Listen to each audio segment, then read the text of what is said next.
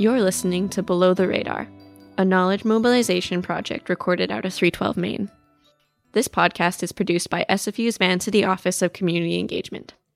Below the Radar brings forward ideas to encourage meaningful exchanges across communities. Each episode, we interview guests on topics ranging from environmental and social justice, arts, culture, community building, and urban issues.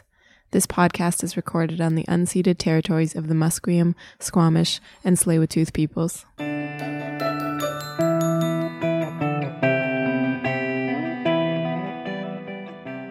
Hello, I'm Rachel Wong, and thank you for joining us on Below the Radar.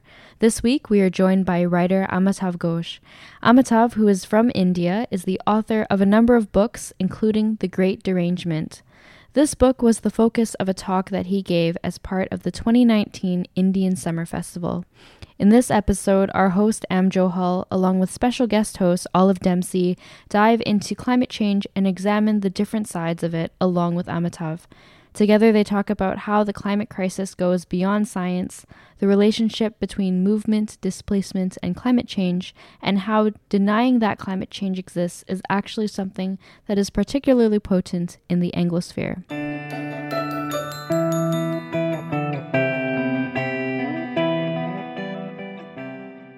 Delighted that you could join us on Below the Radar. We have our guest Amitav Ghosh with us this morning, and he'll be speaking later tonight as part of the Indian Summer Festival on his book, The Great Derangement. And we also have with us the host of Big Bright Dark podcast, Olive Dempsey. Welcome, Olive. Hello, thanks for having me. Amitav, just delighted that you could take the time to meet with us this morning. And I really enjoyed reading your book, The Great Derangement. It really made me think about a lot of things in terms of my own research and writing as well. But I feel like you captured the big questions in a really interesting way. You start off the book saying that your family were ecological refugees long before the word was invented. Can you share some of your family's story of displacement in the 19th century? Well, first of all, thank you very much, Am. Thank you, Olive, for inviting me to be here. It's a great pleasure to be here speaking with you today. My family is originally from Bangladesh. And as you know, Bangladesh has a very it's ecologically very unsettled in the sense that, it's a deltaic region. It's one of the biggest deltas in the world. It's a delta formed by the confluence of the Ganges and the Brahmaputra. And it's just this vast deltaic region with thousands of rivers, which constantly, in times of inundation, they change course. And the story that my father told me about our family was that in the 1850s, a river changed course and basically drowned the village that we were originally from. So from that time onwards, my family started traveling, they started moving eastwards and so on. And they ultimately ended up, I think, about maybe 300-400 miles to the west of where they'd been. But, it sort of inaugurated a sort of pattern of movement which really went on and on for ages. I think you'll find that, when families are displaced in that way, the movements tend to echo down the generations, So, for example, in my generation, my cousins are sort of everywhere, including Vancouver. I'm curious about this link around displacement and the Anglosphere. You talk about denialism and the Anglosphere being particularly acute in your book. And there is something that I think a lot about in terms of the Anglosphere in what we call North America in particular, which is populated, with the exception of indigenous communities, by folks who are living the echoes of displacement through varying generations. And I'm just curious if there's links somehow, or what the links are between this kind of inability to grapple with the climate crisis and the displacement that we're all, living with the echoes of somehow. Well, the point that I make in my book is actually, it's an empirical thing. I mean, it's actually been shown that this whole idea of denial, or climate denial, is very much linked to the English language. It tends to be particularly strong in English-speaking countries. And it tends to be particularly strong in, shall we say, the settler colonial countries. Most of all in the US, in Canada, in Australia. Not so much in New Zealand, I think. But these three countries, it's a very powerful thing. This whole extractivist economy was really pioneered by America. I think, when you look at the whole history of what has brought us to this particular moment in time, the real sort of inflection point, I think, is the discovery of the Americas. Because most of all, it was the discovery of the Americas, it was the availability of the Americas, if you like, that gave rise to this ideology of what's called cornucopianism. Somehow the idea that there would always be more and more and more and more. And that ideology is now so deeply rooted in people. And it's not just here, it's everywhere now, because America really made it their national mission to carry this ideology to the rest of the world. And they succeeded. I mean, in India, in China, people are now think in much the same way. So this ideology is just so powerful and also so attractive. I mean, we'd all like to believe that there's more and more and more and more. That it's hard to get rid of, really. I mean, it's hard to know what you can put in its place. You write that the accumulation of carbon is rewriting the destiny of the Earth, of its past and its present. And in terms of the title of the book as well, you observe that the climate crisis is also a crisis of culture. And in some sense, arts and cultural literature in particular has been challenged by this question. In fact, in many ways has left out discussing or thinking about the climate. Wondering if you can talk a little bit more about this. One of the sort of really weird things that's happened in relation to our climate crisis today is that it's almost always framed as an issue of science and technology. Scientists have done very, very important work in alerting us to what's happening. But they are just the messengers, I mean, it's in some sense, what lies behind this climate crisis is really culture. It's a pattern of desire. It's a pattern of wanting. And all of that comes from culture, really.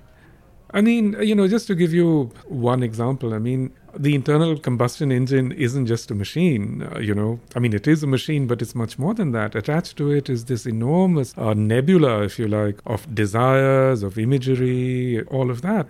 So, for example, if you ask someone, especially in North America, what does freedom mean to you? The image that they'll usually provide is one of being on a car on a vast empty road or on a motorcycle on this empty road going off into nowhere. Think about what a curious idea of freedom this is, because on the one hand, your idea of freedom is tethered to fossil fuels. On the other hand, you're driving it down a road that someone made for you already, presumably with somebody's taxes, etc. So in what way does that suggest any kind of freedom? If anything, it suggests exactly the opposite. It's those kinds of confusions, really, that to me suggested this title, The Great Derangement. It strikes me too, in the example that you just gave around the image of a car being driven, that it's also a freedom that is alone. It's a freedom of the individual, and that was something that came through so clearly to me in your book, was talking about, I think you use the phrase individualizing imaginary in which we are trapped, and that shows up even in how we can conceive of our own response to the climate crisis, that somehow we still can only conceive of it, or for many, many folks, living in the Anglosphere in particular, the only pathway we have is to imagine that we, are going to, quote, be the change we wish to see. I'm wondering if you could speak a little bit about what you might envision or what you see as another way that doesn't hold us bound by the individualizing imaginary in our responses to the climate crisis. It's the great triumph of neoliberalism that it succeeded in persuading us that all issues are ultimately issues of consumerism. So that's what it's really become. I mean, in the minds of so many people, especially in the Anglosphere, but actually throughout the West and now even in India, the whole climate thing becomes almost automatically an idea in relation to, what you consume, what you buy, etc. This entire way of thinking about this crisis, to me, really represents actually a catastrophic failure. Because, you may, not that individual decisions aren't important. Of course, they're important, if nothing else, in at least foregrounding the problem in our minds. But there's no way that you can actually tackle this issue in that individualistic way. Because, actually, even to present it in that way is a concealment. For example, if you look at images of the individual carbon footprint, you'll see thousands of them on the net, They always break the carbon footprint down into, let's say, transportation, into meat, what you eat. Having children, entertainment, etc. But what this completely obscures is that 25% of greenhouse gas emissions in most advanced countries is produced by the defense sector. Where in that individual carbon footprint is this accounted for? So actually, you're just concealing that entire reality, which you and I, through individual choice, can do nothing to affect. What does it mean to solarize a house if you don't actually have a grid into which you can feed it? In so many ways, these are collective decisions. There's nothing you can do about that. Or the fact that, when you go into a supermarket, everything you buy is wrapped in plastic, and then you have to get yet more plastic to put it into. You go to the farmer's market and, you're weighing your things in plastic. What's the point of it? Bangladesh banned this kind of single-use plastic years ago. And here in North America, it's still considered normal to live like that. Again, what is the imagery that lies behind plastic? You just think about it. When you go to a farmer's market and buy some vegetables, of course, when you get back home, you're going to wash it. So what is it? What does this plastic signify? Some idea of purity or neatness or whatever. And actually, you think about what it is. It's anything but pure or neat or anything. And that really terrible thing is how powerful this imagery and this culture is. In India, even 4 or 5 years ago, if you went to the market, you didn't have to be imbricated with plastic in so many ways. But now it's inescapable. It's everywhere.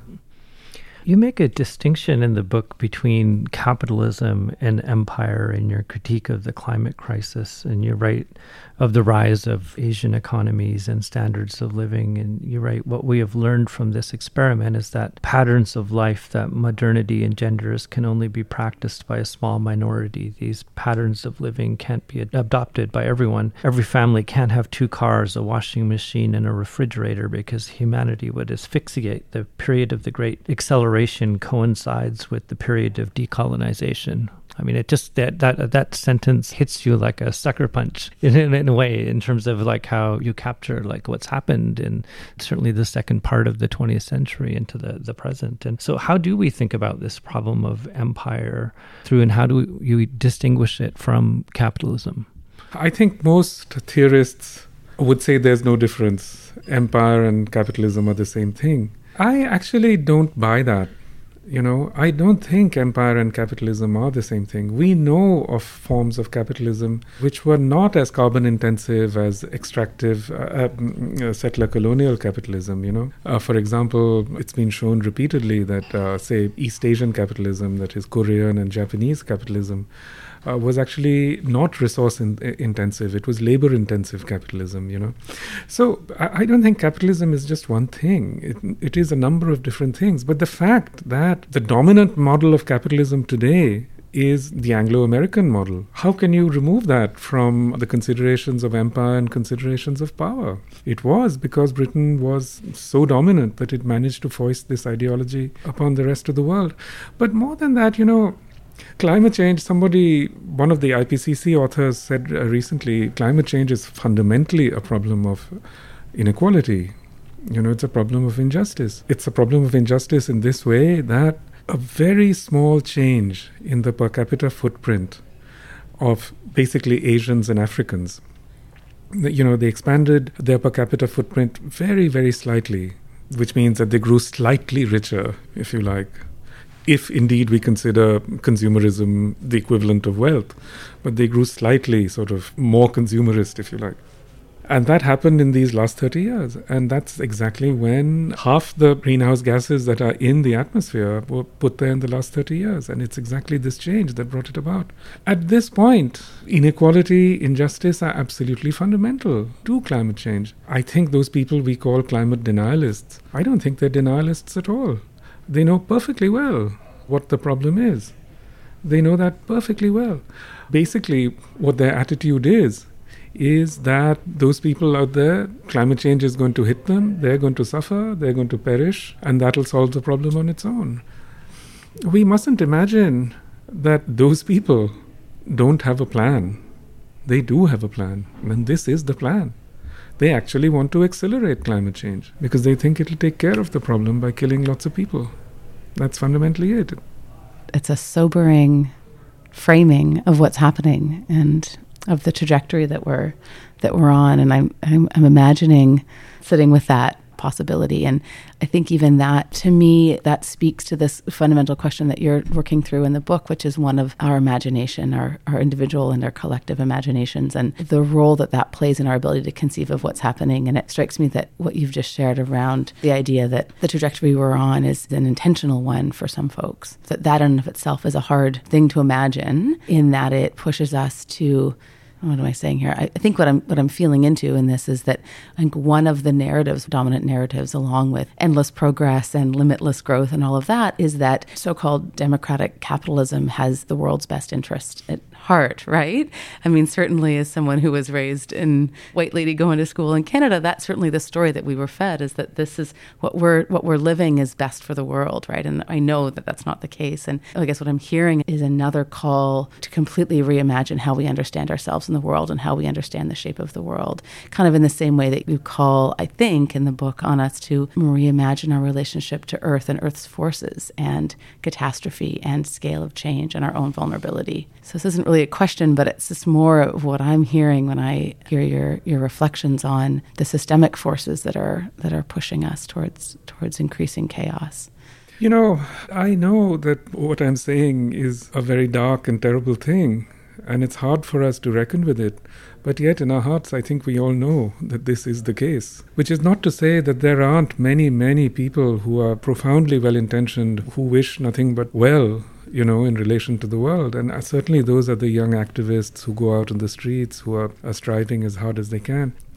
What you just said, that democratic capitalism, essentially, that we assume that it has the world's best interests at heart. I think it's exactly that assumption that prevents us sometimes from actually recognizing what stares us in the face, this kind of assumption. And if you actually ask yourself, if democratic capitalism or its forebears actually had the world's best interests at heart, why would you have had what happened to indigenous populations in the New World? Why would you have had slavery? Why would you have had imperialism? Why would you have had, today, despite democratic capitalism, inequality is greater in the world than ever in human history. How do we reconcile those things? So sometimes I do feel that, our kind of assumptions about liberal goodwill really are very misleading, if you like. And the curious thing is that if you look at religious traditions, if you look at, say, Catholicism, or you look at Hinduism or Islam or Buddhism or whatever, they never make this kind of, as it were, cheerful assumption about human nature or about human beings. In all religious traditions, there's a profound reckoning of the evil that is inherent in human beings. And religion is fundamentally, in so many ways, an attempt to, as it were, both recognize and master this capacity for wrongdoing, isn't it? And I think when we make those assumptions that people only wish each other well or whatever, I think we really need to rethink that, because we know that really the only sustainable lifestyles actually are those of Ethiopian and Bangladeshi villagers who lead very, very simple lives. You tell me, if you went out in the street here and even spoke to the most well-meaning person you can find and say, are you willing to lead that life? What do you think they're going to say? And they may not be willing to accept it, but in fact, they'll fight to keep it.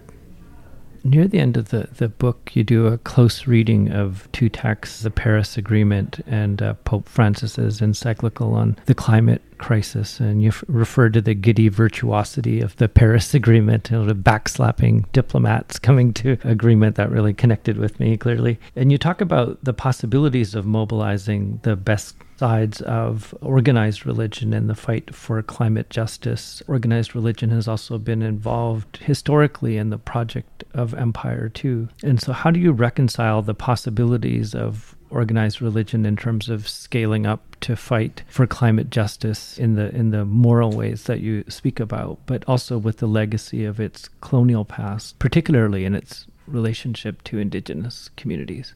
When I was writing this book in 2016 was when the IPCC report came out, and it was also when Pope Francis's Laudato Si came out.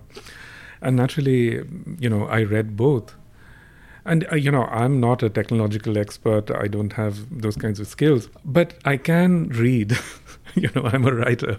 So I can read. And it's actually so interesting to apply, as it were, the tools of rhetoric, really classical rhetoric, if you like, to these two texts. Because I think they're deeply revelatory. Just the rhetoric is, we are humans, we live in language. What we say really is often what we are. And if you read those two texts together, it's very, very striking. The climate agreement, the Paris Climate Agreement, is completely a closed text. You can see that they're addressing basically technocrats. The whole intention of it is to obscure what it is, to reserve it, if you like, to reserve this problem for a group of technocrats and bureaucrats. It has such bizarre sorts of verbiage. For example, it has these clauses where it says climate champions will be appointed. What's a climate champion? Who's going to appoint them? Who's it's going to be some big bureaucrat somewhere, So, it's just a completely sealed text. I'm not saying that it has no value. Of course, it has the value of bringing together a very large number of people. But we know that, in the discussions, many billionaires, etc., were involved, whereas activists were kept off the streets by a very well-planned operation whereby they locked up. What was it? They put under house arrest 40 environmental activists. How did they even know to do that? It just makes you wonder. Whereas with the Pope's text, the rhetoric of it is so completely different. It's written in the simplest language. It puts the issues very, very simply, even though we know that the Pope was assisted by a very stellar panel of scientists and activists and so on, including your own Naomi Klein. So, that's the extraordinary thing. Very complex ideas he puts into the simplest of words. As opposed to the Paris Agreement, Laudato Si is a text that's striving to open itself. And I do think that it comes from the Pope's Jesuit background. He's been out there meeting poor people. He knows that, something that he says as Pope will go into the poorest houses. So simply through that text, he's able to reach 1.2 billion Catholics. But apart from that, simply by power of example, he reaches so many more. So I do think that Laudato Si is, I would say, it's the most important thing written on this subject. Both as a text that's explaining and a text that is performative in the sense that it puts into motion certain acts, if you like. So I do think it's a very, very powerful text. Can religions actually, are they capable of solving or addressing this issue? Who's to say? But we know that the secular world has completely failed also. Its failure is every day more evident. So what can you say? At this point, we've exhausted all human resources, you might say. Except the sacred. That's one of the pieces that really, like when I was reading the book, I had the parts that I bracketed, the parts that I underlined, and the parts that I starred. It was sort of order of, this really jumps out at me. And you have a line towards the end around, and it circles back to, this is one of the things I starred, it circles back to what you were speaking to earlier around limits, right? And how painful it can be in our current context, I guess, of affluence, of Western affluence, to quote unquote give up what we have and what we have that gives us so much meaning and links so much to our identity and sense of worth and all of that. And so you talk about one of the pieces of work that needs to happen is to come into contact with our own limits, and that part of what might support us to do that is a relationship with the sacred. And so I'd love to hear more about that, and in particular, what you mean by the sacred, and also in the context of those folks who do live very secular lives, or for whom an organized religious response might not be a place where they feel at home, but that they also do something about the sacred does feel like a longing for them. I just would love to hear more of your thoughts on that. I wish I could lay it all out in a, I'd like a 10-step plan, please. A coherent way. But look, in the first place, we do know that the idea of limits, it has to be axiomatic. You can't necessarily establish it discursively. And in that axiomatic way, it has to be, what other word can we use but a sense of the sacred, And it is actually the case that all sacred traditions do speak of holding yourself in. As opposed to that, you have the idea of greed is good, of the self-maximizing individual, which is the ideology of contemporary economics. we now know that if we were all to maximize to the best of our abilities, what would happen to this planet? But in fact, this is the ideology that has come to prevail. It's everywhere around us. When I speak of this sacred or whatever, personally speaking, I'm not thinking at all about organized religion and so on, because one of the really sad things that's actually happened is that all religions today, especially the very successful politicized religions, they've internalized a certain kind of capitalist ethic, which perhaps started with Protestantism, but which has now entered really the mainstream of, for example, you look at the ideologies of a person like Erdogan, the leader of Turkey. On the one hand, he calls himself a very devout Muslim. On the other hand, he's all about promoting growth, promoting capitalism. You see the same thing happening with certain kinds of Buddhism, with certain kinds of Hinduism. In fact, these have all become, as it were, these ideologies have all become effects of modernity, effects of a certain kind of capitalist modernity. Where do we today look for the alternatives?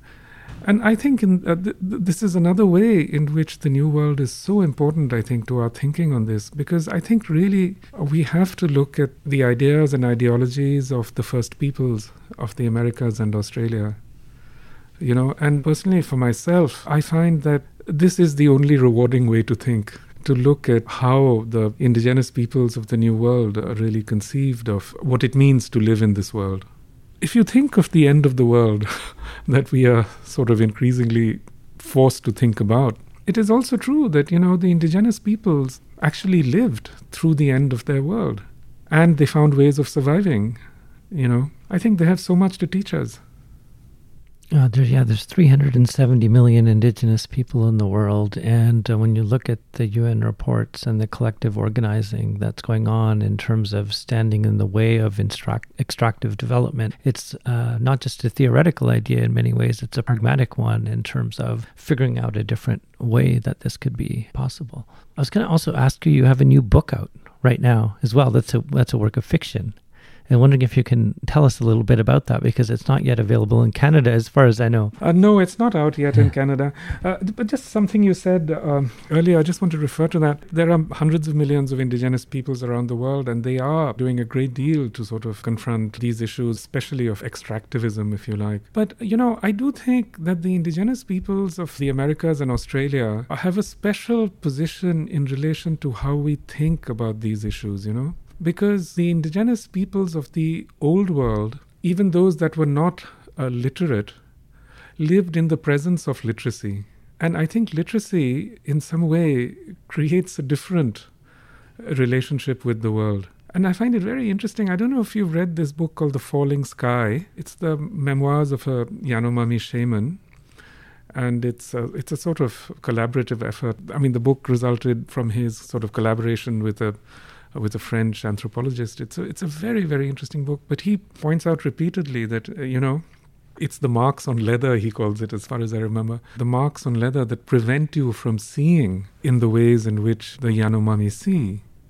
There's a great treasure there, in the sense of how do we see differently? How do we look at things differently? And that's where I feel that, it's a particular thing that the indigenous traditions of the New World can teach us, It's not just a question of the politics. It's also a question of a metaphysics, if you like. Yeah, there was a book written in the early 70s by a really important Indigenous leader in Canada named George Manuel. And he was doing a lot of international solidarity work, and it was published as The Fourth World, which was to make a distinction between the first, second, and third, but also a different way of looking at the relationship to land. And it's just been reprinted finally because the publisher had gone out of print, and University of Minnesota Press just put it out again and has a foreword by Glenn Coulthard, who's a really important decolonization scholar here. But what you just said made me think of that book, which is a beautifully written book from the early 70s and is finally beginning to recirculate now.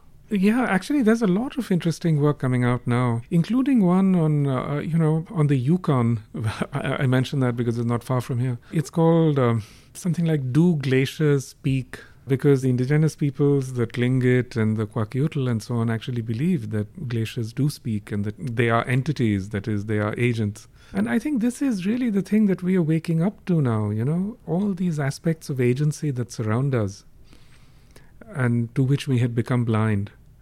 But only now that they're actually striking us in the face that we realize that, we were the ones who were blind and deaf.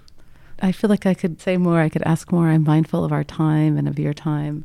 So I actually might just leave it there. I mean, I think it's a beautiful closing. Sure. And maybe I'll just say that I appreciate that we have a writer speaking about the ways that literacy and reading the written word might itself be a challenge to our ability to respond to this time. And I'm hearing in what you're saying, I guess, a kind of call to also get out from behind books and to be an experience and to use all our senses to show up, to build new capacities in ourselves.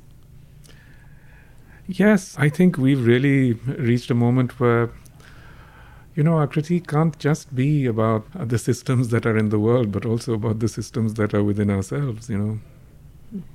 Thank you so much for joining us, both of you. Yeah, thank you, Olive. Thank you, Am. It was a real pleasure.